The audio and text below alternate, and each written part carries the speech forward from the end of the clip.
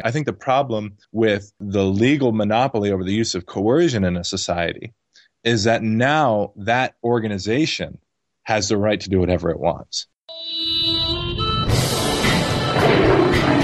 Welcome to the Lions of Liberty podcast. Here is your host, your guide, your shining beacon of liberty, Marc Clair.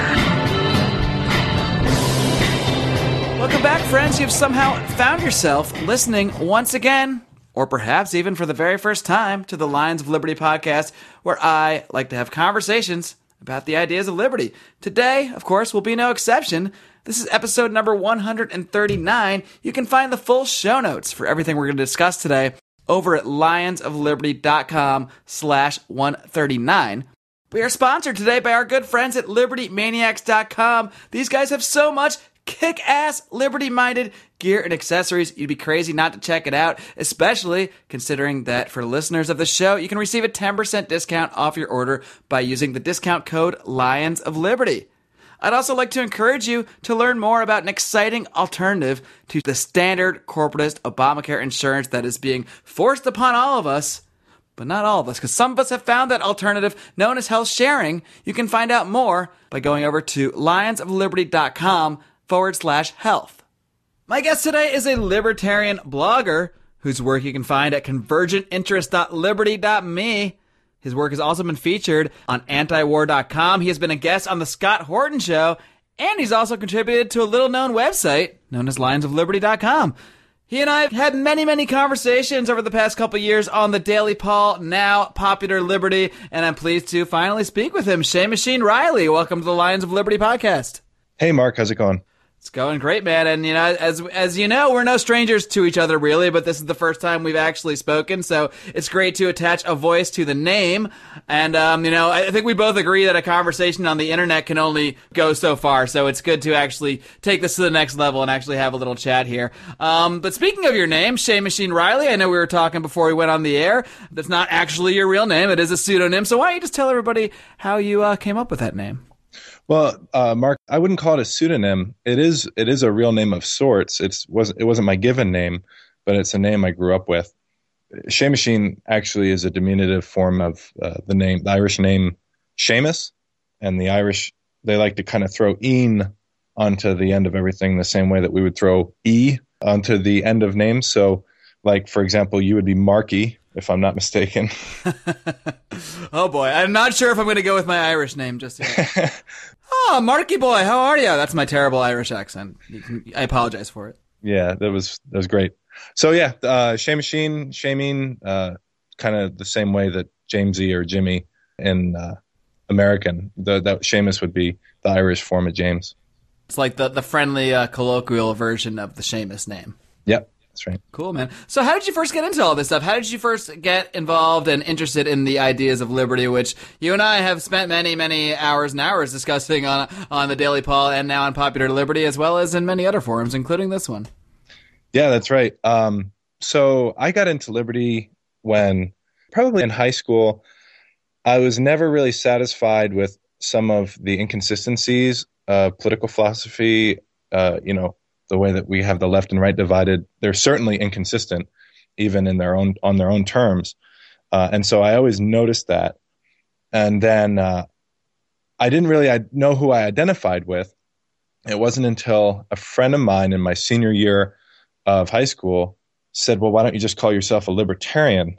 And I didn't know anything about libertarianism. I didn't know what that meant. And so I looked it up and I was interested, but it didn't seem like it was very attainable. And what I mean is that if I wanted to do something in terms of politics, I didn't really feel like libertarianism was an avenue that I could take, even though it spoke to me pretty well.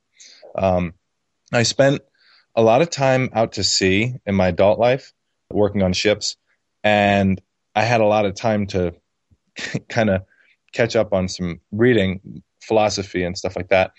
And it wasn't until I kind of ran into classical liberalism as expressed by the founders that I really started getting the idea, kind of coming to a cohesive framework of the way that society should organize itself. And I'm talking about natural law, the idea that we shouldn't give any rights to an organization in society that the individual citizens in society don't have.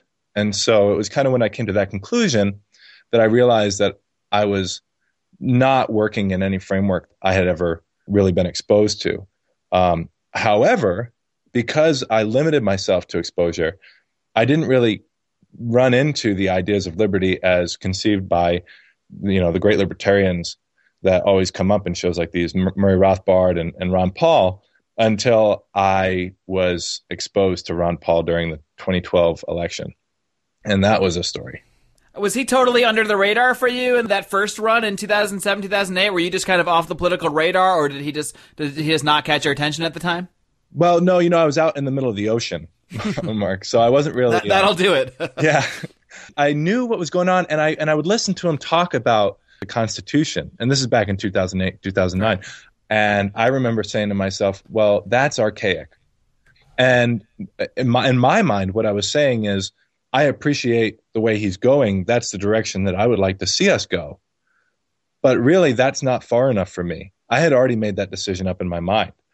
I didn't realize that his own personal philosophical background went way further than I could ever imagine myself going.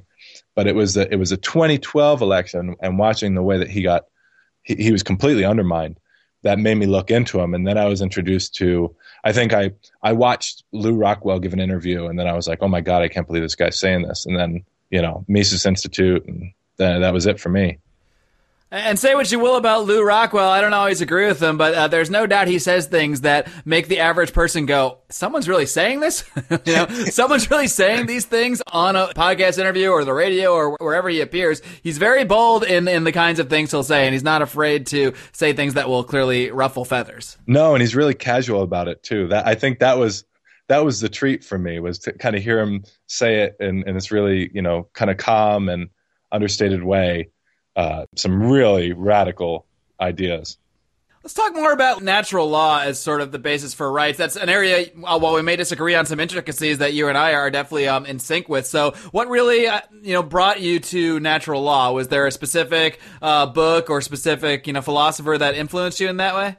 Well, it was my introduction to the ideas of the founders. I read so many biographies. It would be impossible to explain it just in terms of one particular idea or philosopher for me that kind of drove me in that direction. But it was the founders. It was the conception of the Constitution. It was understanding of constitutionalism and really its place in history. I think it made more sense to me because I had a background in the history of the previous years, that I was able to see what a radical political ideology constitutionalism was in the late 17th century, which is when it was really coming into its own, culminating in the American Revolution and the adoption of the United States Constitution, or really the Articles of Confederation, I would say would be the culmination of the Enlightenment into the birth of a new nation. Sure, that's such a great point. I mean, many people might not realize, especially like even yourself said, at one point you thought the Constitution was just archaic. But I mean, if you want to, natural law, these ideas, these go back well before the Constitution. And many people don't realize that a lot of these founding documents about the Declaration of Independence, the Constitution, these are really based at their core, even if we can find many areas where they diverge, in going down the line. And there are certainly parts of the Constitution that don't really exactly line up with a good conception of natural law. But that is the basis for these documents, the idea that the individual has self-ownership, that the individual has rights. And that all does stem from ideas that came about in the Enlightenment, ideas concerning natural law and natural rights. Obviously, most of the people in our society don't really have a conception of natural law or natural rights, but it is part of the conversation we always try to bring into things. I think it's maybe the most important thing to really, teach people about. So what do you say to people that just outright reject this idea of natural law, of natural rights? They'll say, well, that's a nice little concept that you think everybody's, an individual and an individual has rights, but, well, if other people don't believe it, then it doesn't really matter. That's true. If other people don't believe it, it doesn't really matter. And that's kind of where I'm at right now in my own philosophical journey. First of all, I don't know if I've ever come into someone who says, no, there aren't any individual human rights. I think that most people would agree that it's just or fair to treat other people a certain way. It's the way that they see that manifested, and it's the institution of the state. And before, libertarians hear the word the state, they automatically assume the worst. That's not really what I'm talking about. I'm talking about the state in terms of 17th century political philosophy, right? The tradition of the social democrats, or, going back as far as Plato, people saw the state as a manifestation of a collective effort by individuals in a society to govern themselves. And so they're not necessarily rejecting the ideas of natural law or individual rights, but they've conceived those ideas in a different way than strict individualism. And that's really, I think a lot of libertarians don't spend enough time understanding that, because it's so antithetical to our own belief system that we can't see it as any sort of cohesive ideology. But the fact is, it is a cohesive ideology. It has intellectual roots that are even older than individualism, historically speaking, in terms of the discussions that we have on record. The ideas of society as a state, or as the polis, right, go back as far as Plato, and the institution goes back as far as recorded history.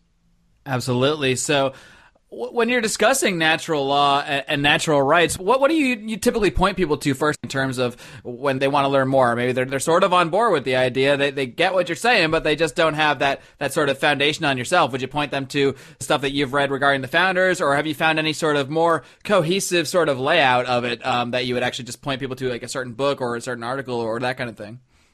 Well, I think the best way to approach people, especially people who don't agree with the basic principles that I've adopted for myself, I think the best way to introduce them to the idea of natural law is looking at the state as an organization in society who has the authority, the legitimate right to do things to individuals in society that other individuals don't have the right to do to each other. And I think that's probably the most basic way to describe the state and introduce the idea of individual rights and natural law.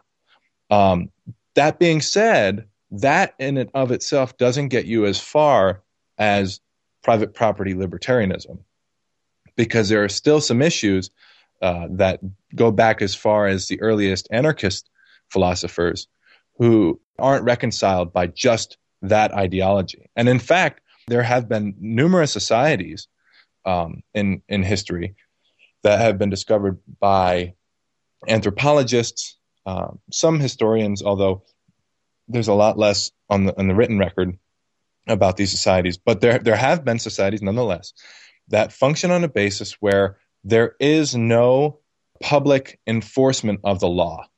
There is a law, and everyone in society has to follow it, and it's not necessarily a libertarian law that people are following, but these societies do exist where, certain principles, certain first principles, cultures have adopted, and the legal system has kind of grown up organically around it. Does that make sense? Yeah, and you're referring to, I guess, like ancient Ireland and other societies like that, I presume. And then you think that the reason that they were able to function in that way is because people and individuals in those societies actually already had this sort of conception of individual rights, even if they didn't maybe call it that, or they didn't call it natural rights, natural law. But clearly the people in a certain society, any society, have to have a certain set of views that are at least closely valued together in order to have some sort of cohesive enforcement of a natural law, whether it's done through some sort of formal code or what have you, which a lot of libertarians might reject, or whether it's simply done through the natural organic process of sort of, I guess, what you might call common law. Yeah, ancient Ireland is a good example. There are actually a lot better examples in modern anthropology. So Papua New Guinea, there are certain Native American cultures in Central America and the Amazon that have systems of pretty organic law that kind of develops from the ground up. And then, of course, the classic libertarian examples of private property law Iceland and Ireland, and those examples are good too. But if we talk about Iceland, which is the one that comes up, I think, most often, it's important to recognize that the Icelanders, they weren't following libertarian, anarcho-capitalism, libertarian natural law. They had legal devices in society to punish people for not being able or not being there to serve their fellow man. And it's really interesting to see how something like that can develop. Because if we talk about natural law, the conversation immediately shifts to morality. And then it becomes a question of whether or not it's moral to do this or moral to do that. It's moral to deprive someone of their property. But at the same time, I think you and I would both agree that it's immoral to a certain degree to leave a baby lying in a gutter. I'm on board with that. It's definitely immoral to me. Right. And so the question is, well, do we have a just or, in this case, legal obligation to rescue the baby from the gutter? And I think that we do, possibly. It's hard for me to say because I do have such strong convictions in that sense. But again, how would something like that be punished? Could you have laws like that without an organization in society who has territorial monopoly on law and justice? Sure, and that's the argument that guys like Austin Peterson will use. They'll come up with this one crazy scenario, like, not feeding the baby or throwing someone out of the hot air balloon, and then say because they can't comprehend how that might be enforced under a perceived version of libertarianism or anarcho-capitalism or what have you, and then they'll come out and say, therefore, we need a coercive government to do all these other things or handle these basic things because otherwise babies in gutters everywhere. Right. And so the best way to refute that is show one single example of how that's not true. And if we use ancient or Commonwealth period Iceland, for example, we can show that there were laws in place to protect orphans who lost their parents. The neighboring community members had obligations to take in those orphans, to provide for them for periods of time. Each community member was obligated to kind of shift responsibility back and forth as was designated by the legal code. And it was enforceable by the orphan taking those people to a community court and accusing them of committing the crime of not harboring them. There are other examples in the same legal system where farmers who completely lose their farm, or even people whose crops have been devastated, where they get the same legal protection, right, of their community members taking care of them. But the beauty of the system was that they were responsible for A, bringing the people to court, and B, and seeing the law enforced. And so it's not a state. It really isn't, not in any traditional sense. This is really interesting to me. I never heard this sort of example. So, like farmers, you're saying if they lost their crops due to some sort of natural disaster or just bad luck or what have you, they could actually, their community was sort of obligated to assist them? Is that what you're saying, man? Yeah, basically they had what could be loosely considered territorial associations. And the people who lived inside a given territory, and I don't have the language on hand. I wish I was more prepared for this discussion. Come on, man, so unprepared for this talk. No, I'm just kidding. Yeah. So no, they had these territorial communities where the people inside the community were obligated in certain cases to provide for their neighbors under extreme circumstances.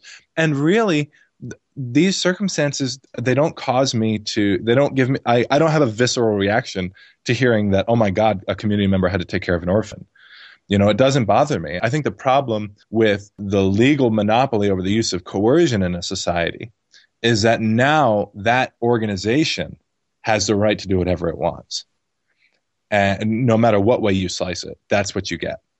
And so I think that introducing people to these instances would kind of take you, I think that it would give maybe, I don't know, be a good segue into the conversation of, well, okay, what are our rights going to be? Okay, I got the whole, we're not going to have a legal monopoly over the use of violence in society. Let's talk about what the rules are going to be. And then the question gets into property. In my view, what you're kind of describing is sort of the city-state principle that we've discussed before. I mean, there's nothing wrong about people coming together in a community in a certain geographic area and agreeing to certain things, agreeing to certain rules. And, and one of those rules might be, all right, if there's an orphan, we're all going to chip in to take care of them. Or if your farm has a bad crop and the locusts come in this year, we're all going to help you out. There's nothing wrong with that. The problem is when people take that theoretical concept and then just blindly sort of apply it to one organization and say, all right, you guys, you separate guys, kind of have different rights than us. You all get to decide what we're obligated to do. And that's really the difference I see on a very basic level. It's the difference between we agree as opposed to you tell us what we have to agree to, if that makes sense. Right.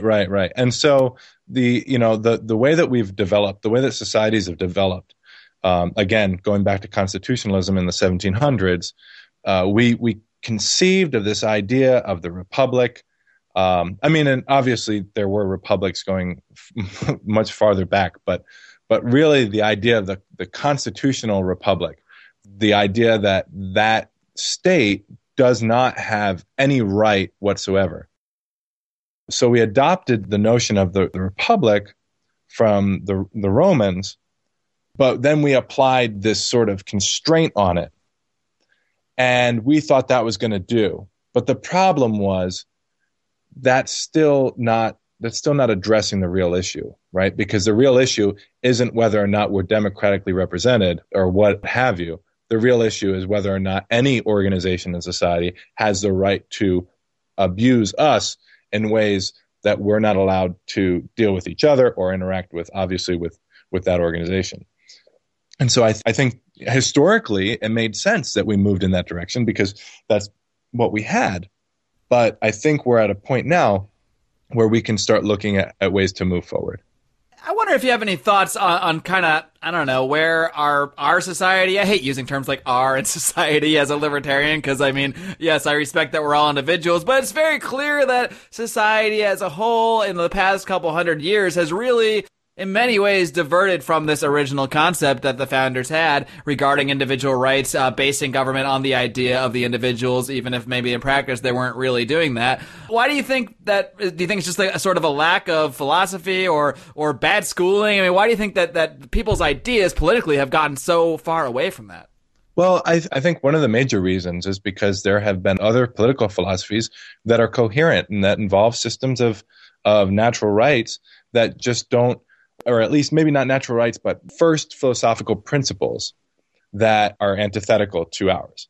And so I keep on bringing it back to property, and I'm always going to bring it back to property because property is, like in history, we discover government moments after we discover the first property owners, right? Whenever human beings were able to produce enough to where we had an overabundance of what we had as a society, people started staking claims to that, right? And so the government kind of is introduced alongside the institution of property. And really that was the major dispute that the early anarchist thinkers had with the way the system had developed up until that point, because the way that they saw it, property was acquired by the feudal system unjustly through conquest and military might, and everyone else was kind of left with the scraps and fell under the jurisdiction of the lords of the land. And so they had an aversion to the way the system was, but they took it a step further. They had an aversion to the institution of property in its essence. We as libertarians tend to automatically assume the premise that we are entitled to justly acquired property. But if we take it a step back, what are we really saying when we say that we are entitled to justly acquired property? What we're saying is we are entitled to use violence against people who don't honor our claim to resources naturally found in the earth. And so when you think about it in that way, well, then we're the aggressor in that situation. If the premise isn't accepted that property ownership is just and valid. Right, and everyone is going to see others as aggressors. It's kind of the situation we're in right now, where we don't have a good conception of property. So much of our land, so much of our people's businesses even are seen as sort of property of the public. And then whenever anybody doesn't like what they're seeing on someone's property, even if it's just something silly, like not wanting to bake a cake for someone's wedding, or they don't like how the public square in their town is used, now it just becomes this battle where everyone sees each other as the aggressor because they're all fighting over these ideas of property, but nobody really has the conception of property in the first place. So they're not really fighting over property, they're just fighting over what they feel is right or wrong in a certain situation. Yeah, or what they feel they have access to, you know. So if let's say I stake a claim to a piece of land, I build a fence around it, or you know, I plant a field of crops on it. Am I entitled to that land? Now we can go into the nuances and kind of come up with a system, right, that makes sense, but we always assume the premise. We always assume the premise that we are entitled to this type of ownership. But let's say someone else comes in and says, well, I think I'm entitled to this type of ownership just by virtue of me being here. Or I feel like I'm entitled to this type of ownership just by virtue of me being able to see it. And so now we're fighting over control of these resources. And again, before we had enough resources to fight over, we didn't even have a state. And so that's like what a lot of people don't understand. And now when it comes to social democracy, and in the Rousseauian sense, what they're trying to do is they're trying to come to terms with this reality. Rousseau himself was a fierce opponent of the idea of property. And maybe not necessarily an opponent of the idea, but he was very angry with it. He didn't like the fact that it came into existence, despite the fact that it granted us an incredible amount of wealth. He always kind of looked back, and that was the idea of the Rousseauian noble savage, was that we all just live in Earth's abundance, and we pick the fruit off the trees, and everyone's kind to each other because we don't have anything to fight over. But property, he was really mad with that. So what he did instead was he said, well, this is how we're going to come to terms with property. We're going to put it into the hands of the consensus, right? And so that was his method of dealing with the problem of one person promising violence if another person utilizes resources that he feels belong to him. And that's what our current system is born out of. I don't think a lot of people realize. Everyone wants to associate, and it's hilarious because they're so wrong, so incredibly wrong. Everyone wants to associate the socialism that we experience from the left today in the United States with Marx. That is absurd and couldn't be more incorrect. It's a completely Rousseauian idea. It was born out of the social contract that he conceived of, and the same kind of constitutionalism that he advocated for.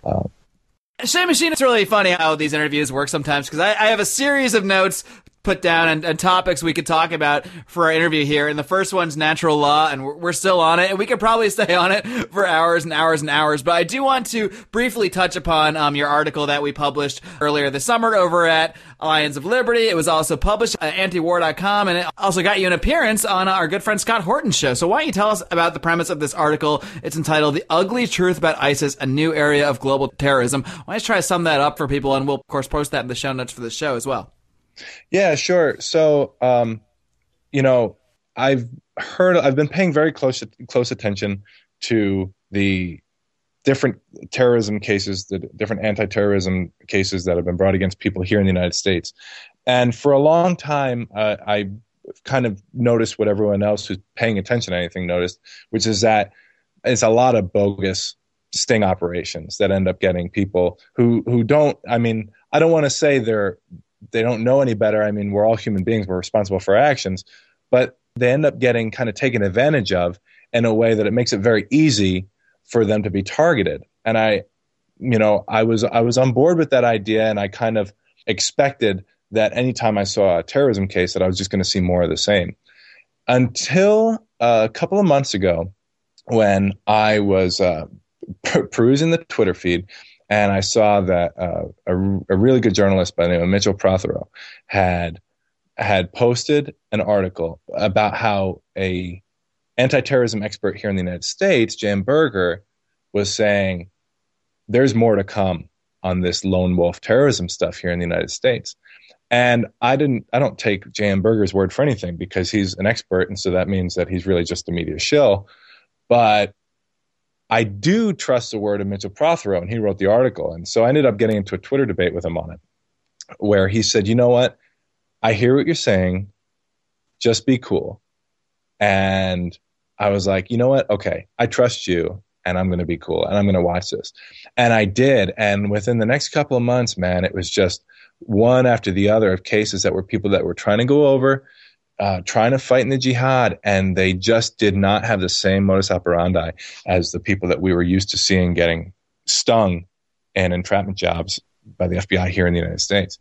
Yeah, it's no longer just the silly, Rastafarian patsy who stumbled onto some, Muslim website and then suddenly he's being trained by the FBI. There's actual people that are literally actually trying to learn terrorist tactics to use against the United States due to this radicalization. Yeah, and exactly. And so, I think what drove me to write the article was just the way that I had witnessed this whole thing develop, because ISIS has been the topic of conversation ever since they stormed Mosul.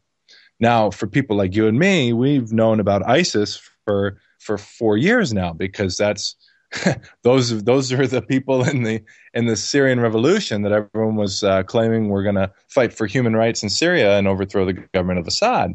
And so when the government shifted its narrative using ISIS as the bogeyman, it immediately drew my attention, and I watched it develop, and I watched to see how they took advantage, just completely took the media for everything it was worth in the United States by using the exposure to radicalize people all over the world.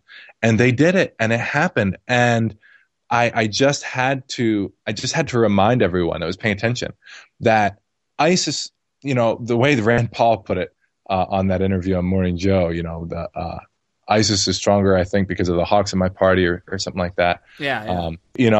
That was an understatement. If anything, Rand's known for its understatements, but yeah. Well, but it wasn't just the hawks. It wasn't just the hawks in his party or in the Democrat Party, because they're one and the same in this regard, talking about ISIS. But it was the media.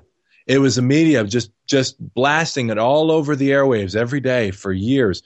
And where were they a month before ISIS sacked Mosul? There was no difference in ISIS the day before they sacked Mosul and the day after, except that the entire nation's media had their attention at that point. That was the only difference. They were still going around killing everybody. They were chopping off heads. They were, it's really silly that the U.S. media so quickly shifted their narrative to address something that had existed that they had been outright ignoring for 3 years prior. And then to see the devastation that it wreaked, not only in Syria and in Iraq, but, even here at home, to watch these people get radicalized. Because, like I said on the Scott Horton show, people don't get radicalized by radical Islam. They get radicalized by troubled childhoods and hard times and maybe abusive lives as they're kind of coming of age. And then they see something like ISIS, and that gives them direction. That gives them something to be radicalized for. And then they have an excuse to go out and act violently against other people. And so it was the exposure to that kind of thing, I think, that drove a week later after the article was posted. Mohammed Youssef, I can't remember his last name, but the guy who attacked, was it Tennessee? I believe so, yeah. Yeah, and the guy who attacked in Tennessee. And what was his MO? If you just look at what he had dealt with in his life, and then his exposure to all of the different media narrative of ISIS and the fight against the U.S. against radical Islam, and it just gave him the excuse. And the problem is, radical Islamists or any kind of terrorist in this country, whether it be a white, suburban kid with a Confederate flag and a pistol, or a Muslim American who went over to Syria and saw the carnage over there, or a black gangbanger on the street in New York, any kind of terrorism isn't going to do the type of damage that the retaliation for it is going to do, because they don't just take it out on the people conducting the crimes. They take it out on all of us. And that's the real problem with it all. Well, Seamusin, I think that article is a very important work. Again, we will link to that in the show notes for this show. And before I let you go, why don't we just, I kind of plug some of your stuff at the top there, so I'll let you take it home at the bottom. Why don't you just plug all the places people can find your writing, and I don't know, let us know. Do you have anything else, anything in the woodwork you got coming soon? Well, yeah, you can find my articles on my blog, convergentinterest.liberty.me. And right now I'm working on an article that hoping to see published on various sources, maybe even Lions of Liberty, if they so honor me with that distinct pleasure. I'm working on an article talking about the petrodollar myth. There's a little bit of misinformation going on about the petrodollar and the role that it plays in U.S. foreign policy. And I wrote an article on it last month, and I've just been so crazy that I wasn't able to clean it up and publish it in time for it to kind of fit in with what was going on. But I don't know, with the way the stock market's starting to turn and all the different things going on around the world, it'll probably come up again soon. But that's going to be my next article. I'll publish it there, and hopefully see it published on all the sites that you mentioned earlier. Yeah, and luckily for you, I just happen to know a guy at Lions of Liberty, so I think we might be able to make that happen. Seamusin Reilly, it's been a pleasure, and we've only scratched the surface on a lot of the stuff we've talked about. Well, not offline, off of this podcast, and there's definitely plenty of material for us to talk about in future shows going forward. So we definitely look forward to hearing more from you, and I wish you the best of luck with everything you got going on. Yeah, thanks a lot, Mark. It was a real pleasure. Thanks, Seamusin. We'll talk to you soon. All right, I hope you guys enjoyed my conversation with good old Seamusin Reilly, a fine young chap who likes to talk liberty. And I apologize to my Irish friends or just people that normally enjoy impressions that have to deal with my crappy Irish accent, but it just comes out on my own. I have very little control over what comes out of my mouth sometimes. Probably not a good characteristic for a podcast host, but we soldier on anyway. And, stay tuned for my thoughts on this interview in the last roar in just a moment. First, I need to do a solid to our sponsors and let you know about all the cool Liberty gear available at libertymaniacs.com. What better way to get a conversation going, like the one I just had with Seamusin Reilly today, than by wearing a shirt that might catch the eye of someone? Maybe you're at a party and someone sees your Ready for Oligarchy shirt, like I have myself. A shirt that Hillary Clinton's campaign, by the way, is attempting to sue our friend Dan McCall over. But have no fear, he's defeated the NSA, the CIA. He's got this one in the bag. You can perhaps fool your progressive friends for a moment when they catch that shirt in the corner and think you might be a Hillary Clinton fan until they get a little closer and say, wait, what's this oligarchy thing? Before you know it, you're having a great conversation about the ideas of liberty. You can head on over to our affiliate page directly at libertymaniacs.com/pages/lions, or just go and use the discount code Lions of Liberty at checkout.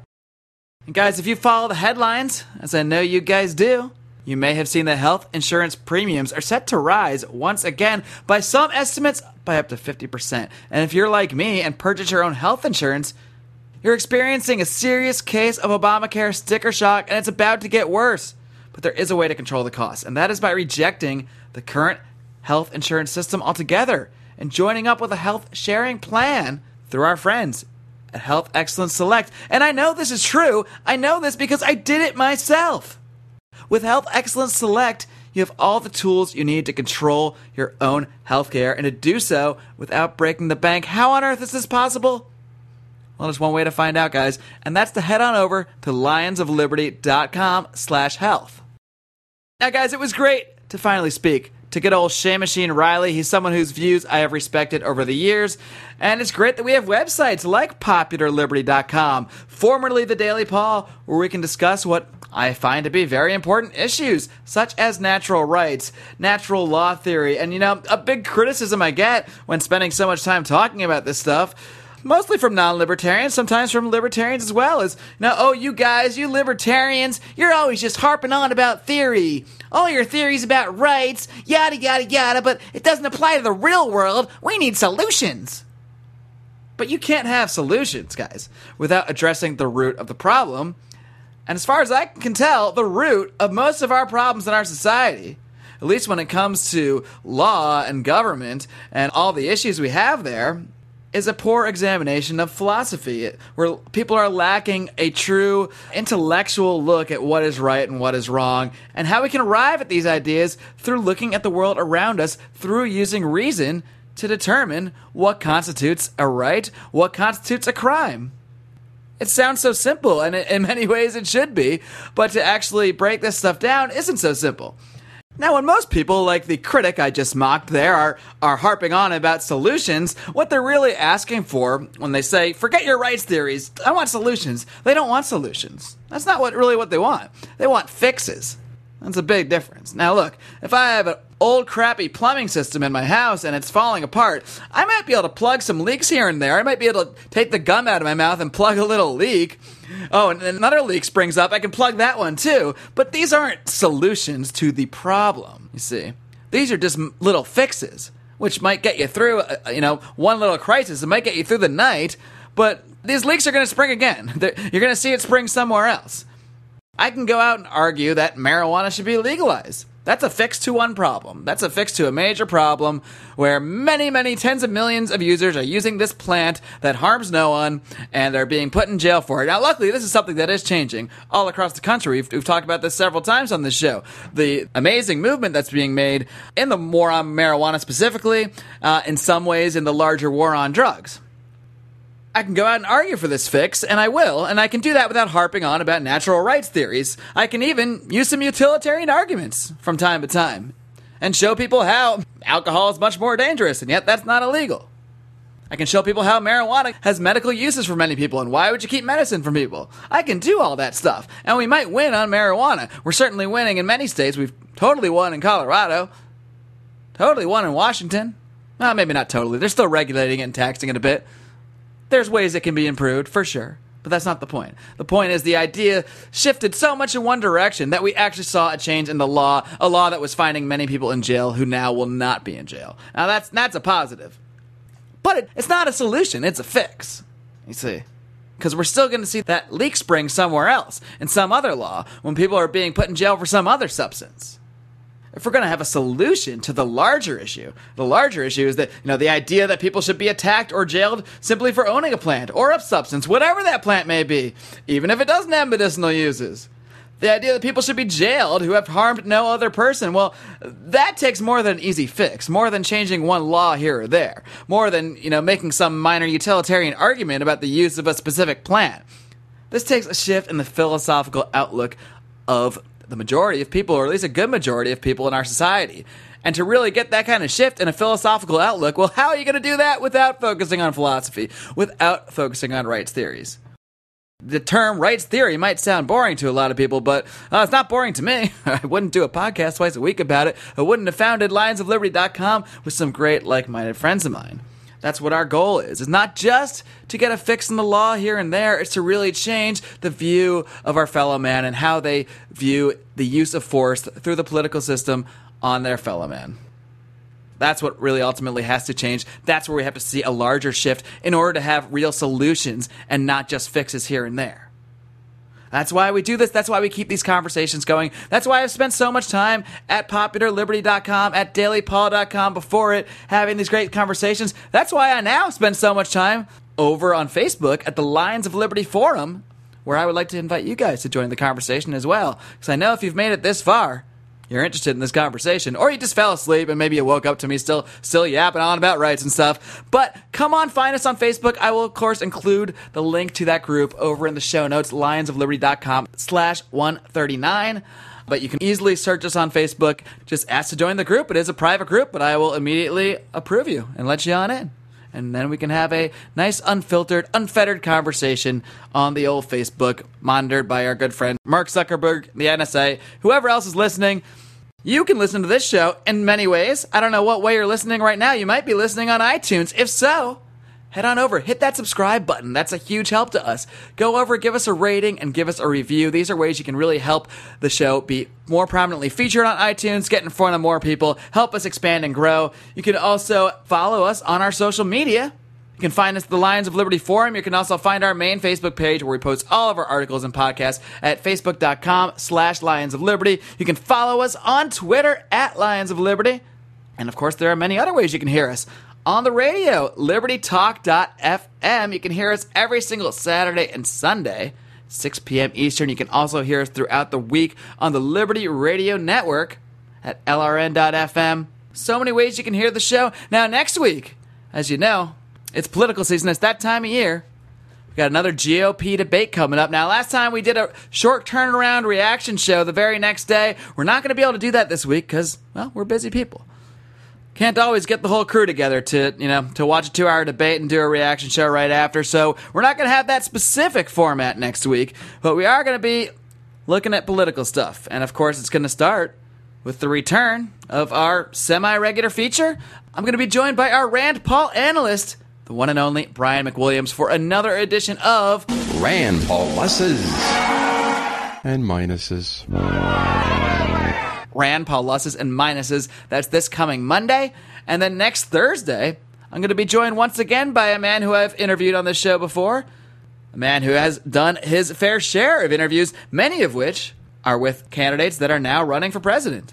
And that, of course, is the Socratic interviewer himself, Jan Helfeld. Next Thursday, I'll be joined by Jan Helfeld to break down the 2016 candidates, his analysis of guys like Donald Trump, and as well as looking at some interviews he's done with guys like Ben Carson, Rick Santorum, Bernie Sanders. We're going to get his view on everybody running in the race.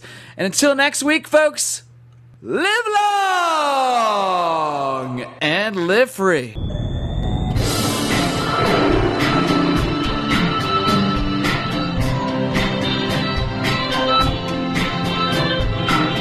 Editing and mastering